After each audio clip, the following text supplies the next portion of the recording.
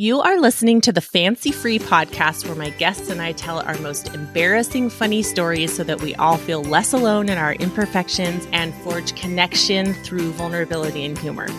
I'm Joanne Jarrett, and I'm your host. And today I have for you Kat Zecker. She is a fellow physician that I met in a physician Facebook group. Kat is a physician educator and a married mom of two. She focuses on resident wellness and feedback with lots of hands-on mentoring. So she frequently jokes that it feels like she has 54 children. Ugh.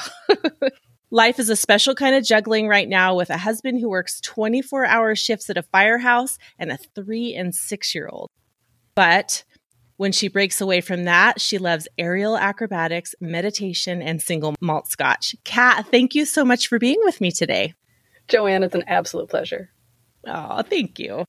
Well, fill in the blanks. What did I miss about who you are and what you do? Really, you've nailed it. I am a physician educator. As much as I love the hands-on care of patients, being at the bedside, making that direct difference, anybody who works with physicians in training, my residents, that's our way of reaching into the future, that after I am old and gray and no longer in practice, there is somebody after me who really holds my ideals of good patient care and will carry that on. I love that. That is so, so important. It's not as if all the doctors need to learn is the book work. There's so much sort of intangible that you learn from your mentors. I have to tell you kind of a funny thing. I'm actually kind of ashamed of this, but I'm going to tell you anyway. I did a family medicine residency, and then I only practiced for a few years before I stopped practicing to have my kids.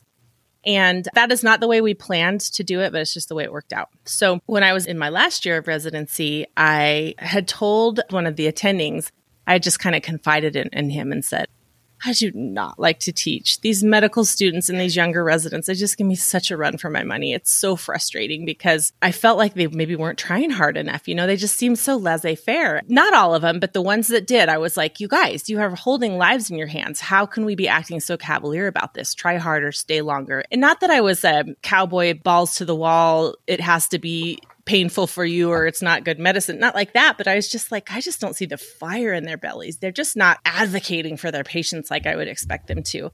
And he looked at me like a deer in the headlights. And I thought, oh, shoot, maybe I shouldn't have said something. Somehow this interaction has gone awry and I'm not sure how. Anyway, I just kind of let it go.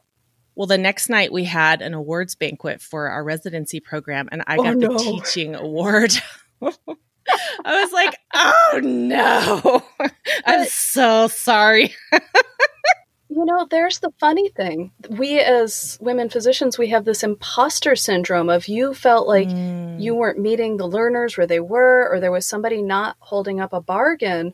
But I bet you anything that your learners saw you having that fire in your belly, you advocating for your patients. So maybe you didn't explicitly feel like an educator, but you know, there's no better way to teach than to walk the walk and talk the talk. That's really a good point because I could have had an impact on them that wouldn't have manifested until they were away from me. Well, anyway, I very sheepishly accepted that teaching award. And I was like, oh, well, I tried. Poor Dr. Hess. It was too late. You know, they'd already carved my name in the plaque. There was no taking it back. That's right. Okay, we're going to move right into the rapid fire questions that you picked. What is something unexpected that has changed about you in the past few years? I finally figured out that I have curly hair. Really? Well, okay, so obviously I have had my hair my whole entire life, and all through my mother's family, we're all a bunch of curly girlies. But none of us ever knew how to take care of it because my dear, wonderful mother, who is going to listen to this, she and her sisters came of age in the 60s, 70s, where my grandfather would literally have to pack the clothes iron in his trunk of his car to go to work every day, or otherwise his sisters would be in danger of burning down the house trying to iron each other's hair flat to get that, you know, perfect 70s sleek waterfall of hair. So it was just never understood about how you condition and care for naturally curly hair. And I just recently stumbled on it because, of course, I have now passed all of the curly on to my daughter. And so I have curly hair now at age 30-some. Because you finally figured out how to wear it curly instead of just fighting the curl and making it straight all the time? Oh, yeah. Instead of endlessly searching of which straightener that, would heat your hair to 1,000,000 degrees to get, the 70s perfect sheen that I grew up desiring. So now I have this big lion's mane of super curly hair, and I love it. And my daughter rocks it too. Oh, that's so great. I'm a curly girl as well. I have passed the genes on to both of my kids, and my hair turned curly during puberty all in one fell swoop. And my mom has stick straight hair. She had no clue how to do it. I mean, she's like, yeah, we're screwed. I have no clue how to deal with this curly hair. So it's been a lifelong struggle for me too. I'm with you. Okay, what's the scariest thing you've ever done for fun? So I didn't think it was going to be scary when I got on it, because I am, as my bio would state, I do aerial acrobatics, I've been skydiving, I played roller derby, so I am no stranger to let me do this crazy thing. Let's see what happens. But I live in Southeast Michigan, Detroit metro area, and there's lots of little inland lakes, and my mother-in-law lives on one. On this lake, there floats what looks like a giant half-inflated vinyl pillow. The idea of this is that one person lays down on one end of the pillow, and then people climb up this scaffolding, which is questionably safe. Oh my goodness. Michigan lake culture is an interesting thing. Not necessarily thought out ahead of time about whether or not this is a good idea, but it sounds fun, so let's try it. Oh my gosh. Lots of beer and pontoon boats. My mother-in-law, my father-in-law, my husband, and we were exchanging who would jump onto the pillow and who would get launched off of it into the water. And incidentally, out of this, I am the smallest person of the group. And I went last, and they said, okay, for our last one, we're going to have fun. We're going to put the 2 biggest people on to launch. Oh, the 2 biggest people? Oh my gosh. And you were the launchy. Exactly. We were getting these poor quality launches of okay, that was kind of fun. And they're like, no, we're going to do it right. And I should have, in retrospect, been like, guys, maybe not. But they did, and they launched me. And watching the footage back after, it had to be 20 feet plus up in the air. I looked like some rag doll that had just been tossed. And I remember as I was cresting in my arc, and I'm looking down at the water, I'm thinking, this is it. This is the horrific accident that I'm going to have to explain for the rest of my life, because I will have broken every bone in my body and or my neck.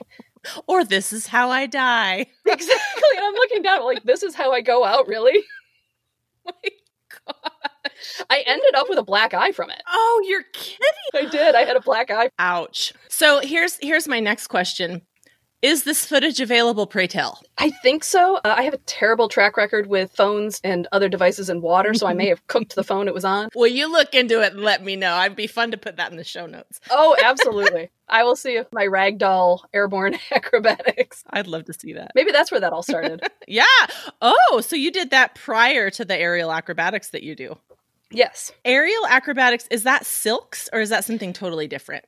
Yes. So I say Cirque du Soleil, but what I mean is if the Cirque du Soleil people had spent 1 or 2 years doing it and not a lifetime. Okay, so it's more fun to do than to watch in your case. It's a ball to do, but I am not the pretty, flexible, graceful.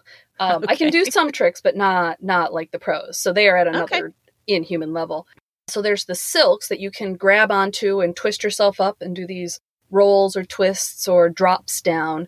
But the other one that's really fun is this lyra, which is a vertical metal hula hoop. Oh. Yeah. So you can climb to the top and flip to the bottom and make all these pretty poses, and it spins, which gets interesting. What? If you feel a little vertiginous Wow. midway through an act. Huh, how interesting. Well, I was a gymnast growing up, so I did CrossFit for a little while, and that was as close as I could get to grown-up gymnastics, but it beat my body up and I had to stop doing it. But maybe aerial acrobatics would be slightly less brutal. That sounds like fun. And if you feel the need to run away and join the circus, like that's, you got your CV ready. Got a skill in the back pocket. Yes. That can never hurt. That's great. Okay, what's your silliest memory with your best friend? So my best friend, Amy, my work wife for life. Oh, I love it. Trained with her and then worked at our institution together. She is a force of nature. Her stories humble mine every day of the week. And so if she calls me up and asks, what you doing? There's going to be something going on. And so her, what you doing on, God, I think it was a Tuesday morning. And I was not so far out from the birth of my daughter, single digit months. And I had broken my leg when she was a few weeks old. And so I'm rehabbing through all of that. And so I'm feeling, oh yeah, it was a time. And that was your first baby? Yes. You had a newborn baby and a broken leg. Oh my gosh. That's not what you signed up for. Not at all. And nobody would let me put her in the little basket on the front of the mobility scooter that I had. How rude. That was a viable solution. She was in the potato stage. She wasn't going to move around. She was fine. Right. You're like, I've swaddled her so tight she can hardly turn her head. How could she possibly leap out of here? Yeah. So I'm getting through this tumultuous period in my life. And of course, Amy's antidote to this was to sign us both up to be extras in Magic Mike XXL. Wow. Yes. For those not in the know, this is the sequel to the famous male burlesque stripper movie with Channing Tatum, which was filmed in Savannah, Georgia. And so you presented yourselves as extras? Did you actually get chosen, or how does that work? Oh, we got on. We were in it. So, spoiler alert, there's a convention scene at the end. They have to get the gang back together to all go to a stripper convention. Okay. And so there's multiple stripper acts going on, and we were in the big convention scene because they just needed a boatload of extras. Oh my gosh, how fun. And yes, they are just as devastatingly good looking as you would think. Eye candy all around. It was a hoot. A lot of it was, standing, waiting around while they reset everything, and then they would shoot 30 seconds of footage and stand and reset and shoot 30 more seconds. But those were great seconds. Wow, that's really cool. So you actually got to see the stars. It's not like you were in a scene where they were not around. No, they were there. I mean, they were across, there were hundreds of people. I had to go home and tend to the single month infant, but Amy hung around for the 18-hour day it ended up being. And so she was there for the infamous, I want to intercourse you in the method of animals scene. Intercourse you? I'm not sure how profane the podcast is. I appreciate the creativity with choosing a different word. There's a sex swing involved, and it was, per her report, a sight to behold. I love it. That's so amazing.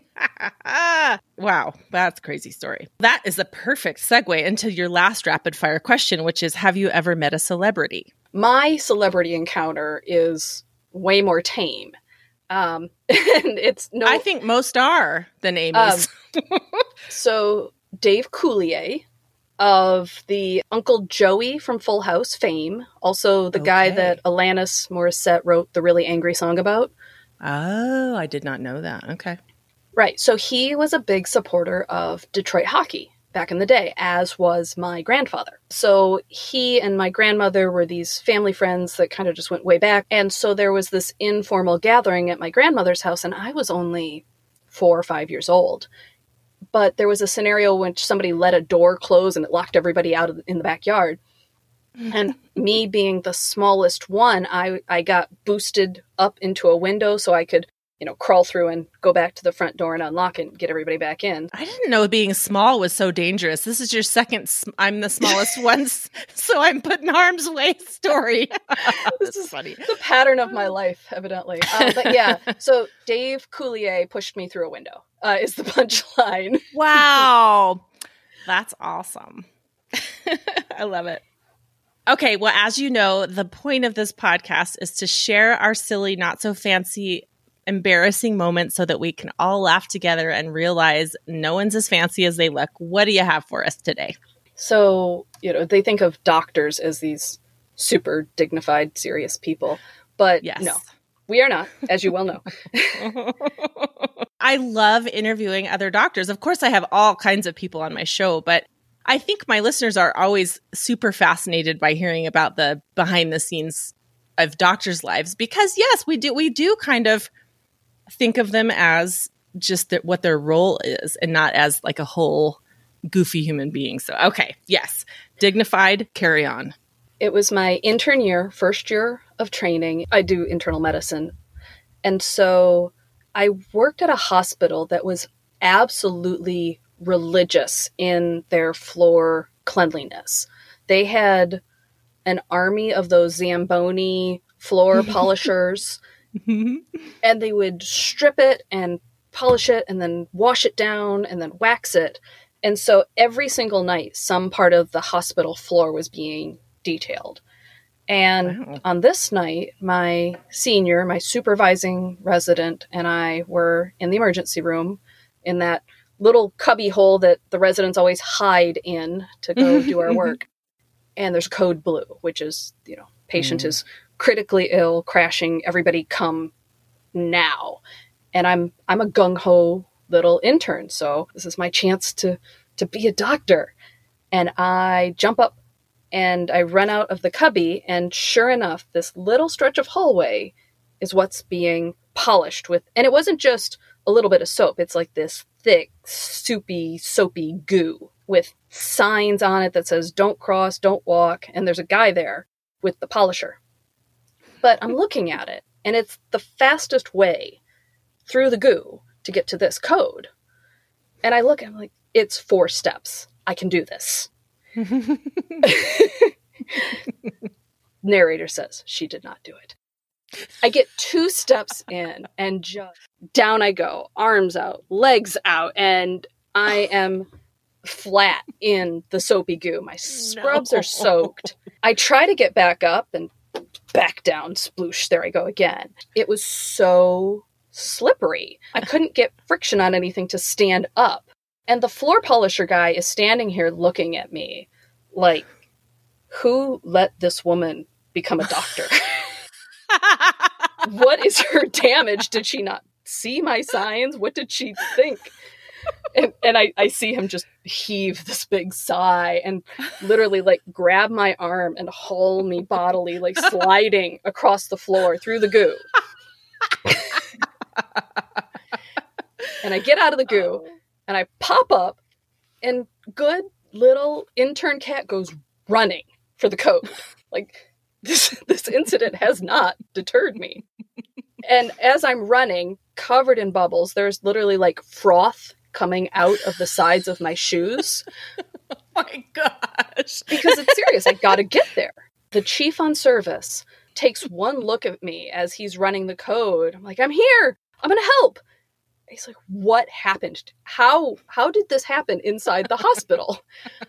There's suds in my hair. Everything is soaked head to toe.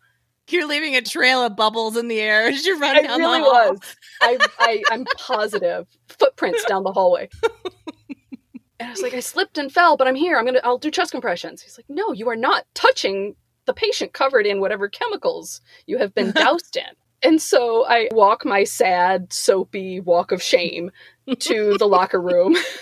I have to ditch literally everything. Undergarments and socks and what have you. And thankfully there's more scrubs in the hospital that I can then change into. But no underwear, so then you're commando under your scrubs. Yes. For the rest of the night. And I had my soapy shoes, which, like, I remember leaving them out in the rain later, and they still sudsed up. The other story of doctors is how we build each other up and support each other. So my co-resident, my other intern that was with me that night, Jess, she's such a sweet person. She pointed and laughed heartily. And that next morning, we had a conference room where you do morning report, where you go over the teaching case and all the residents learn. On the whiteboard in the conference room, Jess had very helpfully made a stick figure diagram of the whole sequence of events. Like a cartoon strip. So during morning report, when she told the entire residency what had happened overnight, that she could point to all the pictures. That's great. Incidentally, this happened to the day 11 years ago. Facebook just popped up to remind me, as Facebook does, of like, hey, remember this? It was a post from my chief resident that tagged me and said, what do you do when your code team leaves you hanging due to their sudden desire to play slip and slide on wet hospital floors? Oh, no. So yes, years later, I still get crap about it. Your entire team just came to your aid, didn't they? Oh my gosh. Those turkeys. Well, at least they had fun with it. Well, if your hair was straight before you fell, that good, and stay straight after that. I'm just glad that I didn't grow some additional limb or growth. I'm positive there was some not for human consumption chemical in that soapy goo. Yeah, for sure. I was like, this is some serious detox of the floor happening. It's not supposed to be detoxing human skin. Oh my gosh. Oh, that's great. You have 2 stories. What's story number 2? I do. This was during my attending years, so I theoretically am older and wiser than the slip and slide intern. But now I have technology, and I am inept when it comes to sending messages. Like, it's the autocorrect that gets me, or I'll send it to the wrong person. So when I discovered emojis for the first time, and we were all tickled, emojis were so just the best. Mm-hmm. And so I type out a message. It was, let's hammer, bang, like, bunny rabbit face, bunnies. And I meant to send it to my husband, of course. My dearly beloved. I sent it to my partner, Anurita, who did not take me up on my offer. She declined. She did not want to bang like bunnies, but she respectfully declined. But she thought it was great. So she teased me about that. But then what happened is, then I had children. And as you well know, when children get a hold of technology, that's like a whole nother can of worms. So oh boy, yep. I was on a big group chat because my residents had an immigration visa lawyer give a lecture, and we all had a group chat to discuss the ins and outs of it. And my daughter gets a hold of my phone and sends, "I love you," to 30 of my residents. Whoops. My son, the second generation of the emoji that would map onto your features and you could make it do things and say things, he managed to get a hold of that. He recorded himself belching repeatedly as a unicorn, sent that to my resident, Shadi. I can only imagine these poor people's reactions when these messages come across, especially like when I'm there attending and supposedly this responsible teacher mentor figure authority who's sending them these ridiculous things. I've asked residents to pick up the kids to get milk. They did not do that either. They won't do it. They're off the clock, man. But the culminating one, this was the perfect storm of everything that could go wrong with a single message. The sequence of events was my chief resident on service texts me at bedtime story hour as I'm sitting there on the big cozy chair with my son reading a story. And so piecing back the sequence of events, what I figured out happened was that he was playing with my watch that my messages come through to, and he tapped on my watch in a way to enable the speech to text function as I'm reading the bedtime story. Okay. And I'm reading, my dear son, a story about a swamp monster that wants succotash, that tomato and corn dish. But what happened through the speech to text function is the response I sent to my resident, who was doing something work related, was the phrase, "suck it." Oh my God. Hey, can I give this patient 5 milligrams of blah, blah, blah, blah? Suck it. Exactly. And the only reason I knew that something had happened is that another message came through of just the 2 giant wide open emoji eyes. Because what other emoji can you use when your attending tells you to suck it? That was spot on emoji selection on his part. And it was. So thankfully, Emery, my resident, has a wonderful sense of humor and has met my little troublemaker of a son. But it was very obvious that he did not believe my version of the events. I'm like, no, really? Oh, really? Of course, I'm immediately texting back, "Oh my God, I'm so sorry. My son, he got a hold of my phone. I didn't mean to." We're reading a book about succotash, believe it or not. He would not believe me until I texted him a picture of the child's story page with all of the illustrations and the word succotash. I love it. Oh my gosh. I died on the Hilarious. If you could have died from embarrassment, that was it. That was how I was leaving this world. The moment when you realize you have told your trusting inferior at work to suck it. Because I saw the emoji eyes and I scroll back up and I see what prompted it. And I'm like, oh, how did this happen? How did this happen to me? Because then I had to piece it back. I had to do the detective sleuthing work to figure out. Of course. How did this happen so we can prevent it from ever happening again? Those were amazing. I am so sorry those happened to you. And I am so glad that you're willing to share them because that was good stuff. You have to be able to laugh at yourself through all this. Totally. Our job exposes us to the worst things that can happen to people. Mm-hmm. You're not getting through this without breaking down and just laughing yourself, learning to not take yourself so seriously. So Thankfully, through all of these stories, I'm grateful that the people around me give me the grace to laugh at myself and don't take me up on the offers to bang or to have Belgian unicorns or to suck it. Yeah, I mean, we have to be able to laugh at ourselves. We have to allow the people around us to laugh at themselves along with us. And we have to be willing to share these stories with other people when they need to be cheered up or when they need to be encouraged. They're not the only ones that these kinds of things happen to. And I think that will just improve all of our human interactions in general. So well done.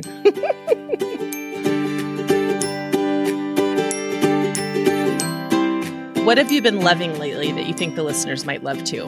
So just as a genre of entertainment, the thing I have gotten plugged into are podcasts or YouTube series that step away from something that's really fantastic, either a well-made television show or, Hamilton, and break down what about it is great. The Office Ladies podcast that talks about the show The Office, the Fake Doctors, Real Friends that talks about Scrubs. Oh, I've never heard of that one. Oh, my gosh. It's brilliant. And it's JD and Turk talking to each other, just giving each other shit endlessly. Dude, I think you were hungover for this scene. Just earlier today, someone told me about The Office Ladies, and now you've told me about the Scrubs rewatch. Oh my gosh. So tell me, when you listen to these podcasts, do you rewatch the episode before you listen to the episode about the episode? I rewatch it after because the things that you don't appreciate as just the average viewer of why the camera is looking at the characters in this way, or how somebody delivered a line or conveyed an emotion. When you step back and look at the incredible artistry that comes together to make something as good as The Office or Scrubs that feels really genuine and true, all the moving pieces from the set design to the costumes to the director to the writers and the actors, it just makes you appreciate it so much more. I find all of that super fascinating. I always love behind the scenes tidbits on stuff. So you listen to the podcast episode, and then with the knowledge that you've just gained, you rewatch the episode. You know what's going to happen. You know these characters. But then it's on this deeper level where you see the people who brought you the characters and appreciate it on that level. That's so fun.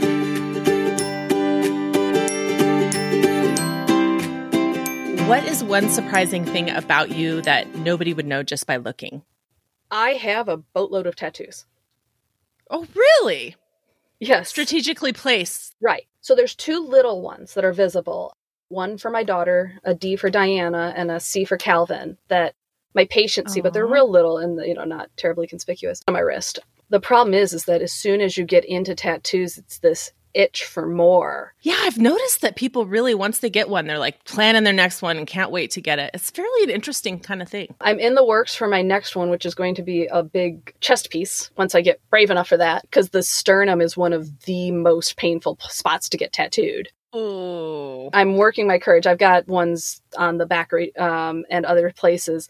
But yeah, that's the one I'm working up to is having the courage to sit through a larger tattoo. My husband has a full sleeve. I don't have his patience. What are you going to get placed on your sternum? A thistle, the little purple flower from Scotland.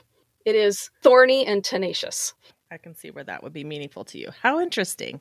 All right. Well, I don't know if you have much of a public reach or if you want listeners to be able to find you, but should you be okay with listeners finding you, where can they do that online? The easiest place to find me is my blog, intentionalmeded.org. You can find me on Twitter. I am inked_caduceus. Shout out to the tattoos. My thought was that I got it the day I was accepted to medical school, because if I had a caduceus tattoo and then washed out, I'd be that person that wasn't in the medical field but had a caduceus tattoo. You know what? I have a story about that. There was one guy in our class that started with us and didn't finish. There was only one of those. And he had MD2B on his license plate of his car. Oh, no. See? It makes me so sad when I think about it. Maybe if he had inked MD2B, he would have taken it more seriously and studied. There you go. Change a license plate you can switch out. Yeah. Wow. Okay. Awesome. So I will link to all that stuff in the show notes. Oh my gosh, Kat, this was so much fun. Thank you so much for being with me today. This was an absolute pleasure. I'm thrilled to be on. Oh, thank you. And rack your brain if you think of any other stories. We'll have to do this again. This was really awesome. I will have to embarrass myself more in the future. Yes, please.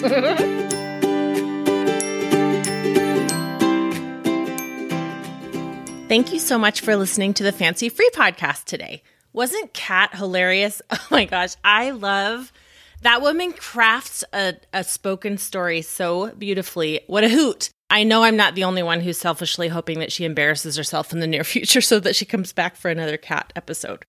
Make sure that you check out the show notes at www.fancyfreepodcast.com/episode 79 to get all the links we discussed today.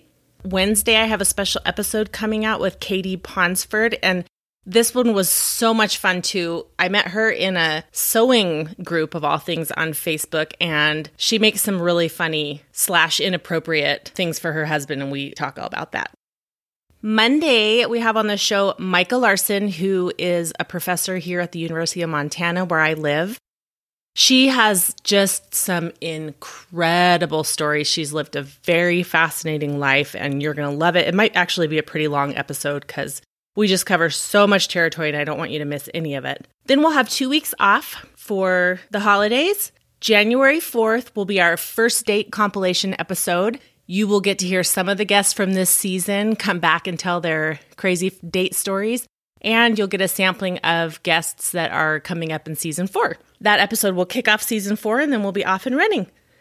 If you would like to receive the Fancy Free newsletter, go to fancyfreepodcast.com, scroll to the bottom, and sign up for that. It's once a month. There's always exclusive audio and highlights and statistics about the show. I recap some of the best tips and tricks, and I let you know what's been going on in our previous guests' lives. It's a lot of fun. If you have a not-so-fancy story to tell, there are several ways you can tell me. Number one, you can just email it to me at notfancy@fancyfreepodcast.com, typed out. Or you can record a voice memo and email that to me. Or you can go to fancyfreepodcast.com, click the big red button, and send me a voice recording that way. And if you want more connection, laughter, and sharing, join us in the Fancy Free Facebook group. It's our private little slice of the internet. The question of the week this week is, what is the most embarrassing accidental text you've ever sent? I'd love it if you would follow the Fancy Free podcast on Instagram and tell a friend about the show. Have a wonderful week, and remember, no one is as fancy as they look.